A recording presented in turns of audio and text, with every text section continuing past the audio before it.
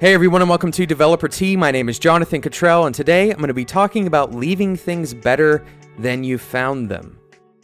When I was a kid, my dad took on a lot of random odd jobs as favors for our friends and our family and the people around us. He would fix lawnmowers, he would fix cars, washing machines, and he would even fix computers. And every time he took on a job, he would wash it, or he would paint it, or he would improve it in some way.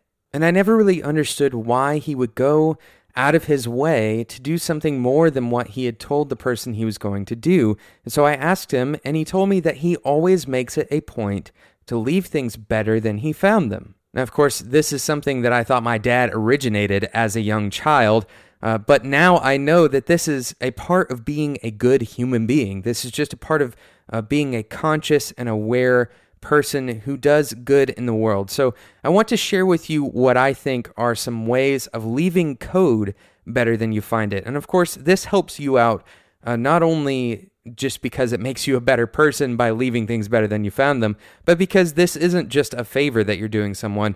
This is the code that you will be working on in the future, and other people that work with you will be working on in the future. So if you want to become a better developer, you should always leave code better than you found it. In other words, when you go in to fix a bug, of course you need to fix the bug, but make it better. Make the code better than just simply fixing the bug. Make the code fundamentally a little bit better.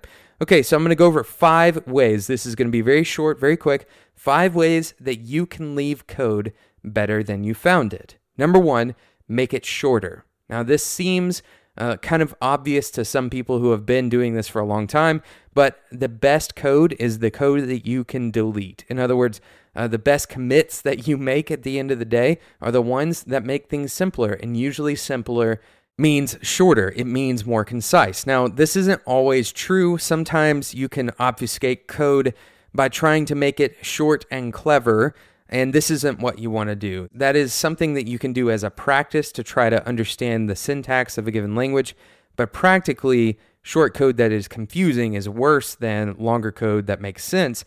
But if you can make something shorter and more understandable, then that is a great way to leave code better than you found it.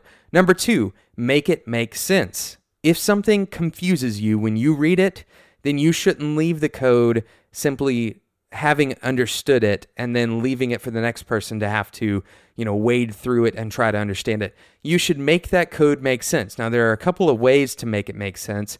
One is to change it, maybe change the variable names, or perhaps, actually change the functions that are being run or something like that. Change it in such a way that it makes sense. Or you can comment the code. And that is actually number 3, update the comments in the code. And this is very simple. If there are comments in the code that have become out of date, for example, a to-do comment, if you finish whatever that to-do is telling you needs to be done, remove the to-do. A very simple way of making the code base better is to make sure that when you leave it, the comments are up to date. Number 4, write a great commit message. If you aren't using source control yet, then that is actually more important than all 5 of these. Go ahead and adopt source control. I recommend Git because that's pretty much everyone's go-to choice at this point. But start using source control as soon as possible. Once you start using source control, make sure that when you change code, you write a great commit message. Now, there are a lot of resources out there to tell you how to write a good commit message. The basic guidelines are: make sure that you are verbose about what you have done. Describe the things that you have done and give some sort of justification. Now, usually there are 2 parts in a commit message. One is like a summary, which is kind of the short, keep it brief version of that commit message. And the other one you can go pretty long on. And I would recommend doing that, especially if you've made a significant number of changes. But at the very least, make sure that that summary is descriptive enough so that somebody going back through your Git log messages isn't just seeing a bunch of messages that say, updated the homepage. Explain a little bit more about what you updated in the homepage, for example. And the final way, and perhaps one of the easiest ways to make code a little bit better, this is something that's approachable even as a junior. If you don't know how to, for example, make code shorter or if you don't know what comments need to be updated, the very least you can do is make the code conform to some sort of standard syntax, standard format. Now, the way that you can determine what format that is to go and look at other code in that code base. If this particular file, for example, is mixing single quotes with double quotes, maybe it's mixing different types of indentation, clean that stuff up. And it makes code more readable, it makes it more predictable, and when you're writing code in the future, it makes it a little bit more uniform. There's not some kind of idiosyncrasies with certain parts of the code base. Instead, it is uniform, it is readable, and people who approach the project later will appreciate that little bit of polish, that little bit that you made better when you touch the code. Ultimately, this comes down to writing code, changing code for the future you or the future other person who's going to be changing that code, right? You want to make things better for the next person that comes along. Leave something better than you found it. Leave everything better than you find it. Thank you so much for listening to today's episode of Developer Tea. You may have noticed that we didn't have a sponsor, but today's episode was brought to you by Spec.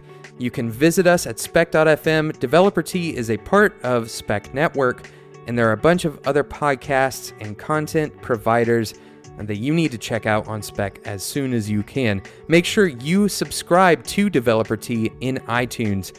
I will leave a link in the show notes, which you can find, by the way, at spec.fm.